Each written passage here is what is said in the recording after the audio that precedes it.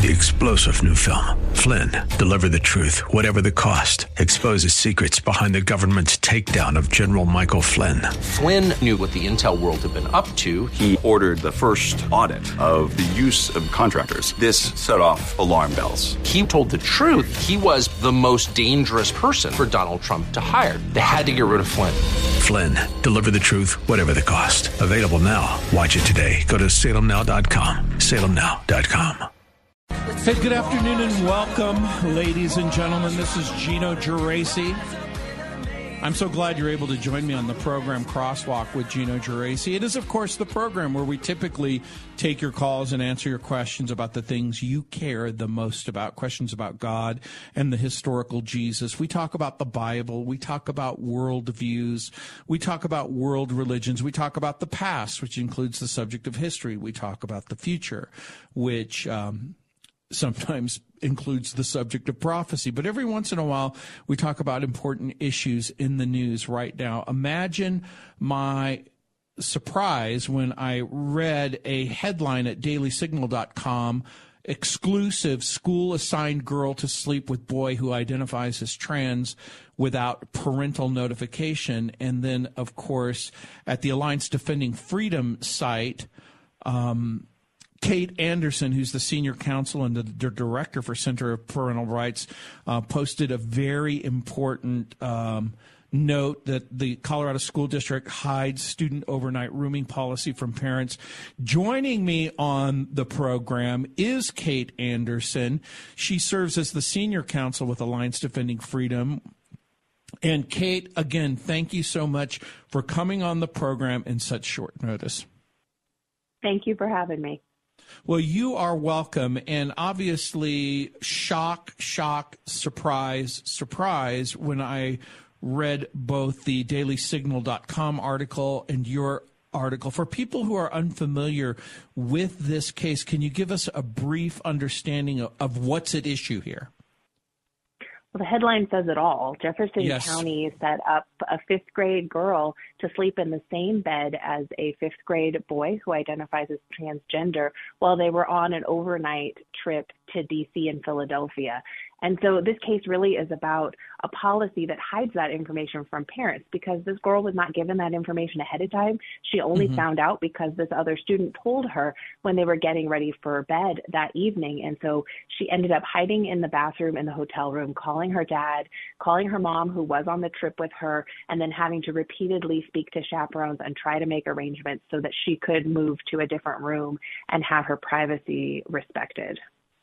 So help me understand what's happened. Obviously, in your article, it says the Jefferson County public school policy states that students who identify as the opposite sex should be assigned to share overnight accommodations with other students. Now, a policy isn't necessarily the law. Did Jefferson County public schools violate the law, this student's rights, this parent's rights? Are they following the law or are they violating the law? They're violating the law. Parents have the constitutional right and, frankly, the responsibility to direct their kids' upbringing and education. And that includes getting information from schools about what's going on with their kids, being able to make the best decisions for their children, and protect their privacy on overnight trips like the one that their daughter was on. Jefferson County has a policy of rooming students based on their gender identity rather than their sex.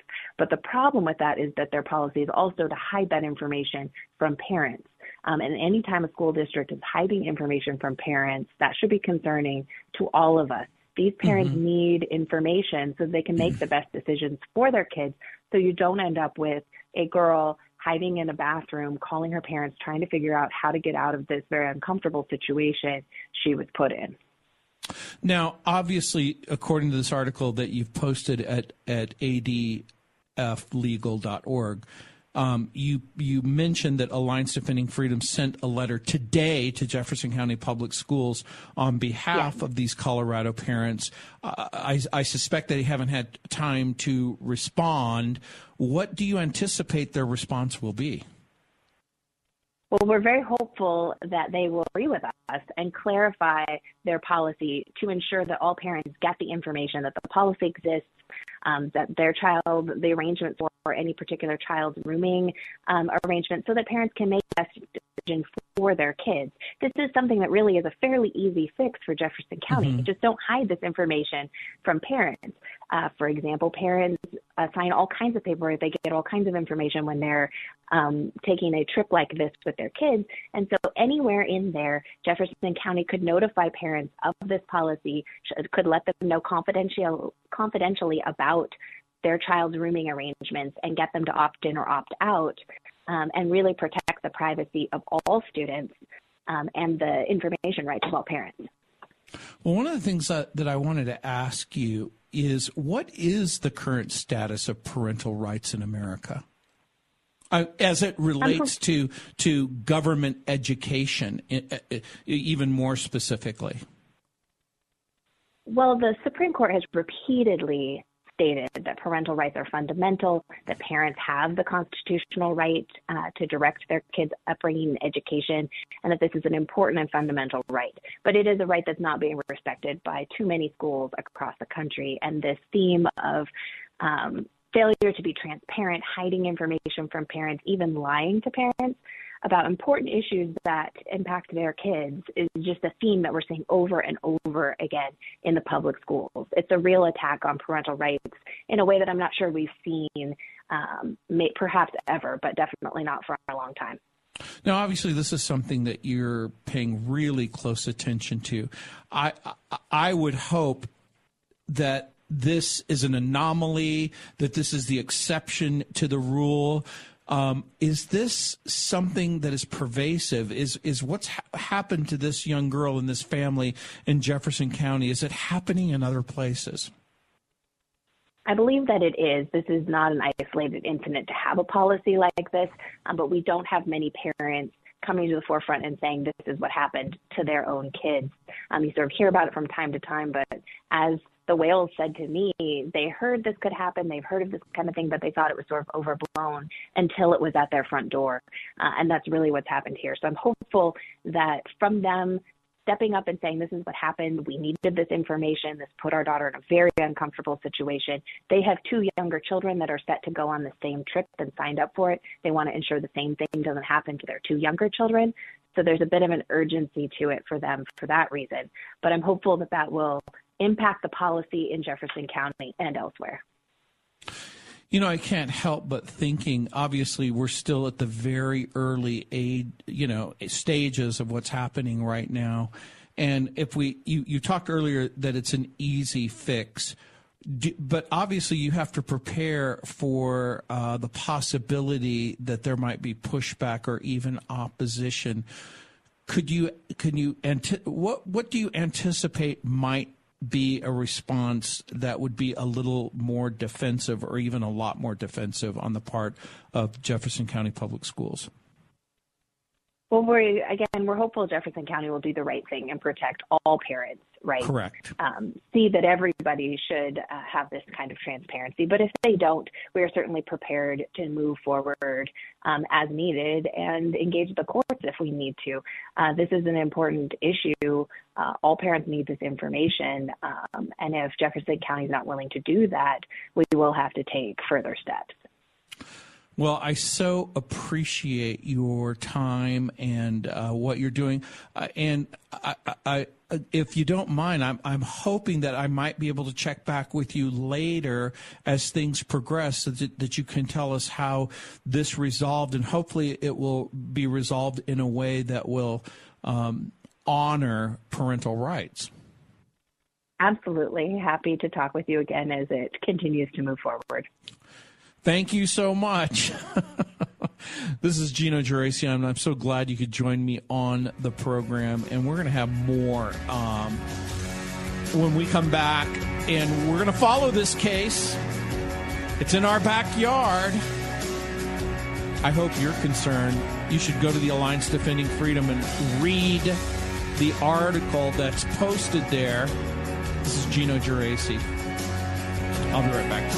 Hey, welcome back, ladies and gentlemen. I just had a most interesting conversation. And with Kate Anderson from Alliance Defending Freedom. And if you want to know more about that article, you can go to ADF Legal. It's, again, when we think about what's going on and the current state of parental rights,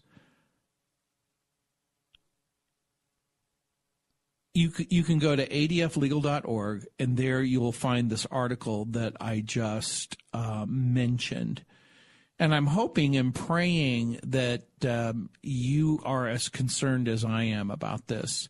So we are so grateful to God for Alliance Defending Freedom and all that they've done in the past and all that they continue to do in the present.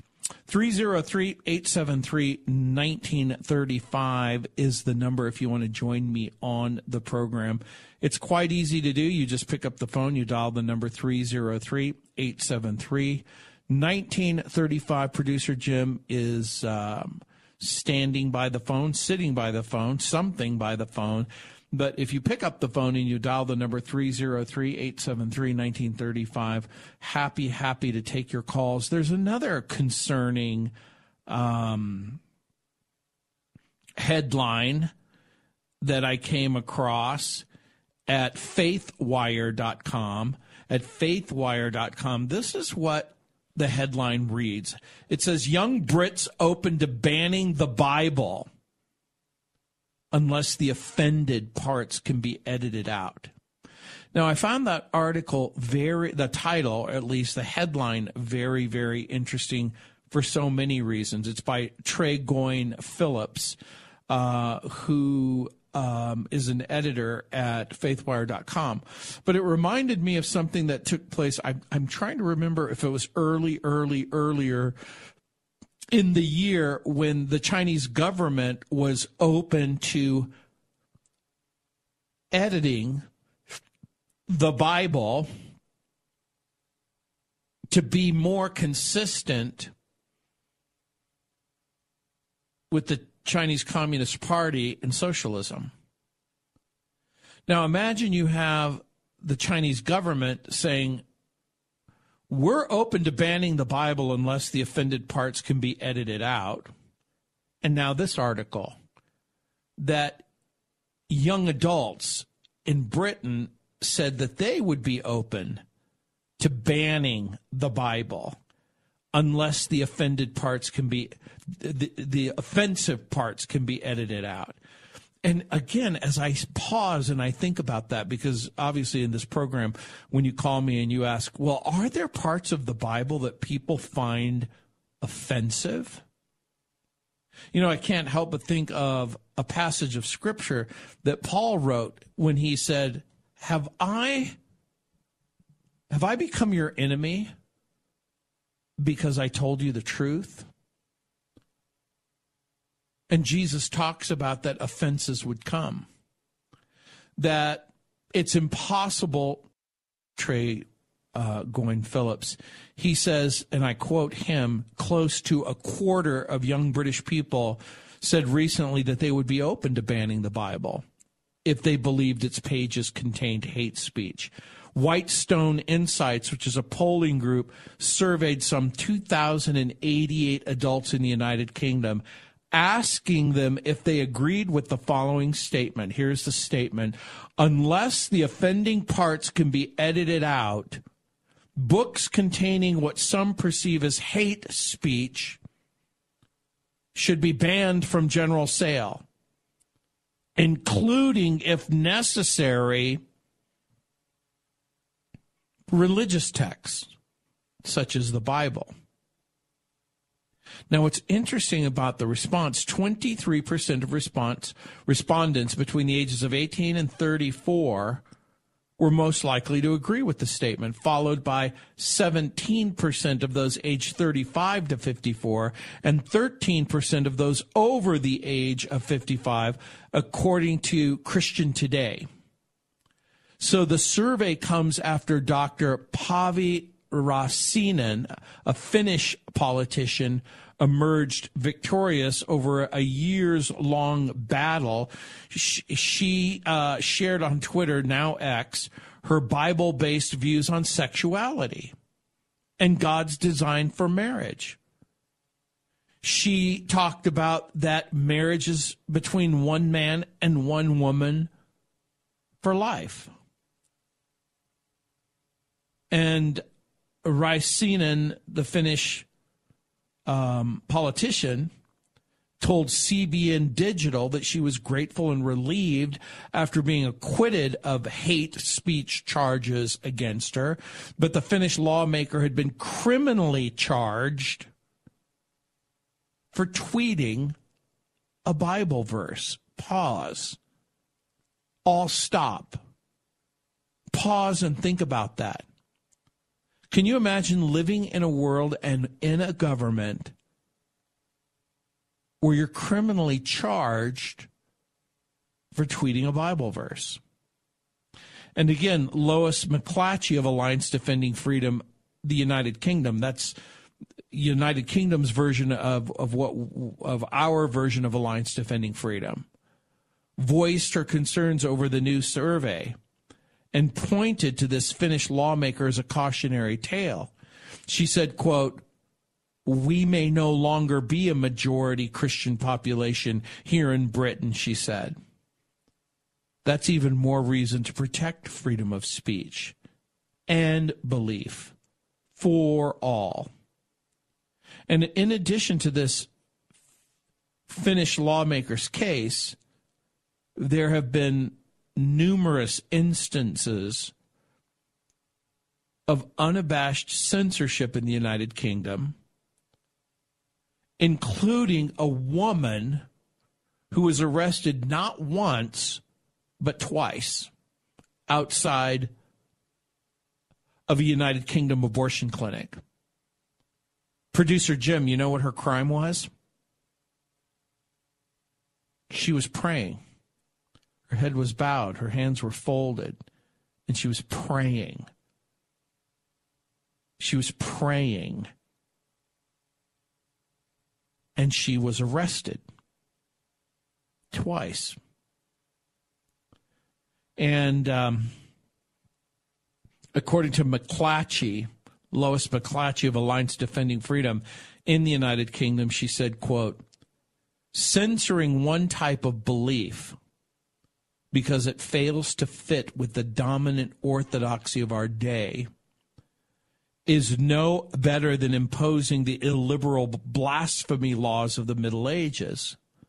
McClatchy said, quote, "We need a robust defense of religious freedom from those who craft our legislation, and we need to educate the Be Kind generation on the truly hateful consequences of censorship before this type of thinking creeps further into reality," unquote. I can't remember which person said this, but I remember maybe it was an educator, maybe it was somebody famous, who basically talking about hate speech and this particular person's problem with that subject, the concept of hate speech, was who gets to define what constitutes hate speech. Does the simple presence of offense constitute hate speech? This is Gino Geraci. 303-873-1935.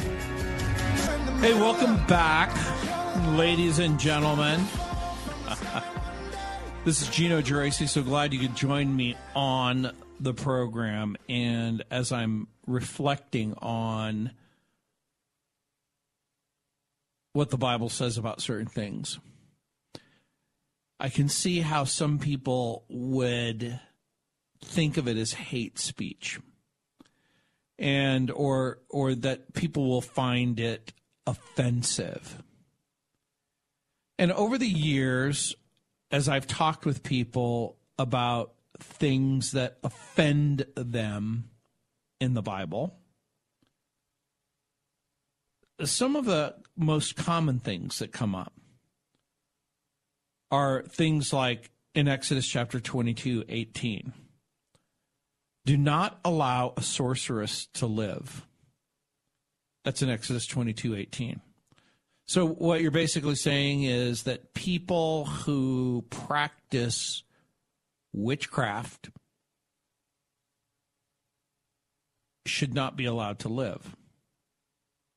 Now, again, when we ask and we answer the question, does that mean that Christians and Bible believers have marching orders, and that if someone embraces witchcraft or practices witchcraft or practices sorcery, that you now have the biblical right to kill them?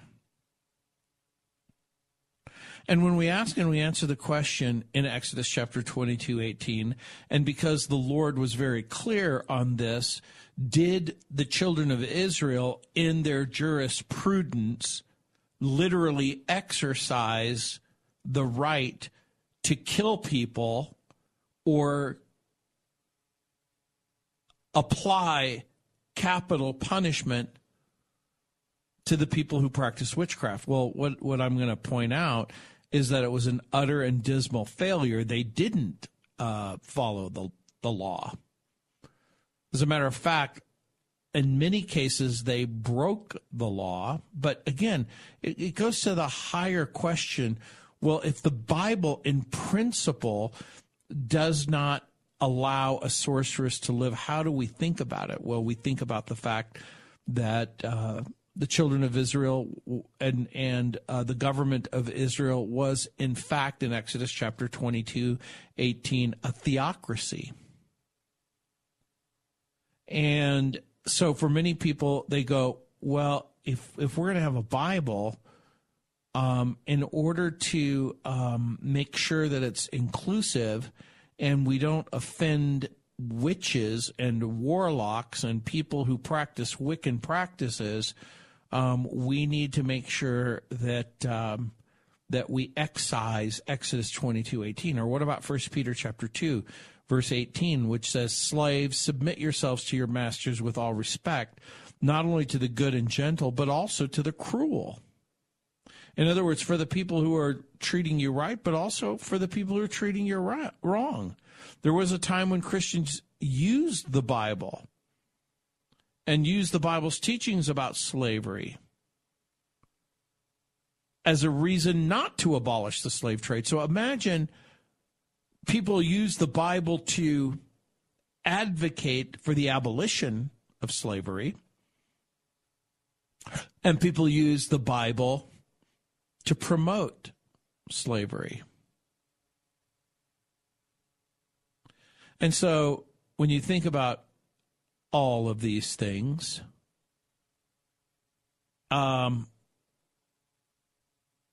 you can imagine that some people are going to find this offensive. Anyone who curses their mother and father is to be put to death, Leviticus chapter 20, verse 9. For many people, they go, well, that sounds a little harsh. Well, what about the murder of pagan children and infants in Hosea 13:4? You shall acknowledge no God but me. You are destroyed, Israel. The people of Samaria must bear their guilt because they have rebelled against their God. They will fall by the sword. Their little ones will be dashed to the ground. Their pregnant women are going to be ripped open. Is this some sort of tale of encouragement that this is what should be done? I'm going to suggest to you it isn't a tale of encouragement of what should be done, but what will happen when a group of people in rebellion and disobedience to God, that in this great big wicked world, wicked things happen. But does that mean that God is advocating evil? Clearly, God allows evil, but does God condone evil? And by the way, what is the biblical solution to the problem of evil? And so the Bible outlines and acknowledges that something has gone terribly wrong. And the Scripture frames the argument rather well, and then articulates the fact that God doesn't create evil and that God doesn't promote evil.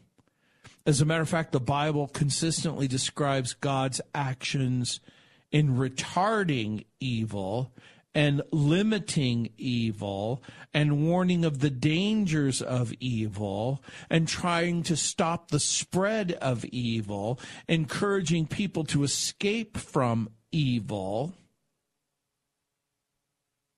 but remembering that people make choices, wicked choices that result in evil consequences. And again, when I look at what the passages of Scripture where there's hints, there's insights, there is pictures of God working on the problem of evil. And so, again, when we talk about, well, what about the problem of evil? And the way that I would in part answer that question is it's an ongoing problem. And the very fact that it's an ongoing problem doesn't mean God isn't going to deal with it and isn't dealing with it and won't ultimately defeat it, because he will. 303-873-1935 is the number if you want to join me on the program. It's quite easy to do. You just literally pick up the phone, you dial the number 303-873-1935. That's the number. You know, Genesis chapter 3, verse 21, it says, "The Lord made garments of skin for Adam and his wife and clothed them." In other words, they were naked. Well, why is that a problem? Well, it was a problem because it became a manifestation of a descent into a self-awareness of rebellion. In other words, is there something fundamentally wrong with being naked? No. Are there certain circumstances where being naked is a problem? The answer is yes.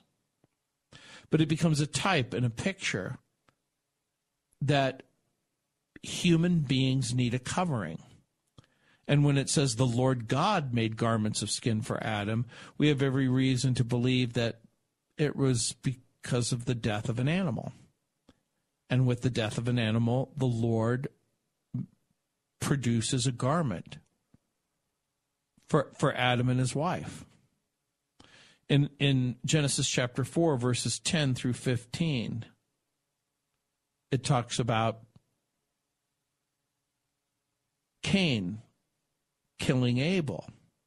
In Genesis 6, it talks about how great the wickedness of the human race proliferates over the entire earth and how every inclination of the thoughts of human beings were only evil all the time.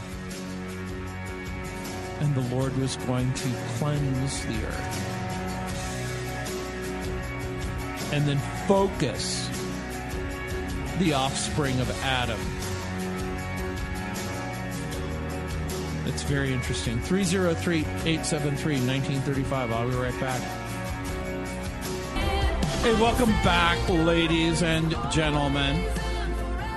It's Gino Geraci. The number's 303-873-1935. Apparently, a caller just called in and said, I'm confusing. I'm all over the place. That I need to quote more scripture. And call me back. I would love to be more specific. I'm happy to quote scripture. I am happy to point out what the Bible says about any given subject. And if you'd like to join me on the program, it's 303-873-1935. 873-1935. I was talking about what's the biblical solution to the problem of evil. So if you focus like a laser on what is the problem of evil, and what does the Scripture say about the problem of evil, and how does the Scripture frame the problem of evil, and how does Scripture oppose the problem of evil, and then how does the Scripture resolve the problem of evil? That's where I was going with it. And I was going with the resolution of the problem. And so the existence of evil is often presumed as an enormous problem for those who believe in God, mostly because of various false dichotomies. God must, it's assumed, disallow all evil, or he himself is evil. God must immediately punish all evildoers and never trouble those who are innocent, or he's assumed not to be omnipotent. In reality, those assumptions miss the actual means by which Scripture resolves the problem of evil. Or we might even say the revelation of how God is going to deal with evil. So as we've seen, the Bible acknowledges evil, correctly frames evil, shows how God's going to oppose evil. But most importantly, the Scripture explains how the existence of the Christian God defeats the problem of evil. So when we ask and we answer the question, people have this idea about God, or their own idea about God. But the only accurate information that we have about God comes from the Bible. In Matthew chapter 16, verse 21, it says, "From that time on, Jesus began to explain to his disciples that he must go to Jerusalem and suffer many things at the hands of the elders, the chief priests, and the teachers of the law, and that he must be killed and on the third day raised to life." So pause and think about the caller's criticism. Quote more Scripture and be more specific. Well, in Matthew 16:21, as Jesus is explaining to his disciples the reason why he has to go to Jerusalem, and that he's going to experience suffering, that the religious leaders and the chief priests and the teachers of the law are going to arrest him, they're going to torture him, and they're going to kill him, and he's going to come back to life. Well, is that a resolution of the problem of evil? In one sense it is, because Jesus is going to come and he's going to live and die and come back to life so that the problem of evil can be addressed. But it's the problem of evil in the human heart, and it's the problem of evil and sin in you and in me. In Mark 10:45, it says, "For even the Son of Man didn't come to be served, but to serve and to give his life a ransom for many." And for that, the presence of evil and wickedness is going to seem to triumph for a season, but there's rhyme and there's reason, like the earlier Scripture that I quoted, that Jesus is going to cover Adam and Eve's sins, and then that God in Christ is going to cover you and me. In Luke 22:19, it says, "And he took bread, he gave thanks and broke it and gave it to them, saying, 'This is my body given to you. Do this in remembrance of me.' In the same way, after the supper, he took the cup, saying, 'This is the cup of the new covenant in my blood, which is poured out for you.'" A death is going to occur in order to deal with the problem of sin and deal with the problem of evil. John 14:6, Jesus says, "I'm the way, the truth, and the life. No one comes to the Father except through me." In other words, the solution to the problem of evil and sin is going to have to be permanently and forever satisfied in the person of Jesus. We could go on and on with the Scriptures. In John chapter 20, verse 19, on the evening of the first day of the week. That's Sunday. On the evening of the first day of the week, when the disciples were together with the doors locked for fear of the Jewish leaders, Jesus came in and stood among them and said, "Peace be with you." In other words, we're now going to be on the road to the eventual reduction of evil, and at some point the permanent elimination of evil. So for the person who argues, well, God isn't doing anything about evil, that's just simply not true. Jesus came and died and came back to life, and one day, the permanent resolution of the problem of sin and evil is going to be forever satisfied. In John 16:33, Jesus said, "I've told you these things so that in me you might have peace. In this world you'll have trouble. But take heart. I've overcome the world." In other words, when Jesus says, "I'm speaking to you, I've told you these things, so that in me you're going to have peace," we probably aren't going to have peace in the political systems of the world. We're probably not going to have peace and the resolution of vastly different ideological beliefs until God, according to his grace and his mercy in Christ Jesus, is going to forever deal with the problem of sin. So, taken as a whole, as it's intended, the Bible describes evil as something that God allows but never condones for the sake of our free will. All through history, God has taken steps to limit the influences of evil. And most importantly, God took the consequences of our sin so that every person can have access to forgiveness and salvation. And as a result, all sin, all evil, all suffering will someday be completely ended. Beyond the philosophical and theological aspects of the issue, Scripture in and of itself goes a long way to neutralizing the problem of evil. You know, it's interesting to me, very few people talk about the problem of good. In October 2010, Sam Harris wrote a book called The Moral Landscape. And in that book, Harris argues against grounding morality in God and says that science is the only vehicle that humanity can use in determining concepts of good and evil. Yeah, but he doesn't do a very good job of asking and answering the question, why is anything good?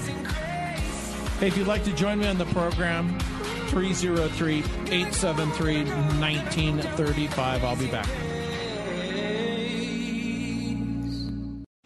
3-star General Michael J. Flynn, head of the Pentagon Intelligence Agency, knew all the government's dirty secrets. He was one of the most respected generals in the military. Flynn knew what the intel world had been up to. He understood its funding. He ordered the first audit of the use of contractors. This set off alarm bells. The explosive new documentary, Flynn, Deliver the Truth, Whatever the Cost, uncovers the facts behind this scandal. Flynn told the truth. He was the most dangerous person for Donald Trump to hire. I find out the worst enemy that I'm going to face in my life is right here in America. They took my assessment and they wanted me to change it. And I was like, I'm not changing it. They had to get rid of Flynn. With in-depth interviews, archival footage, and never-before-seen personal records of the man behind the headlines. I just felt like I was drowning. Flynn, Deliver the Truth, Whatever the Cost. Available now. Watch it today. Go to salemnow.com. salemnow.com.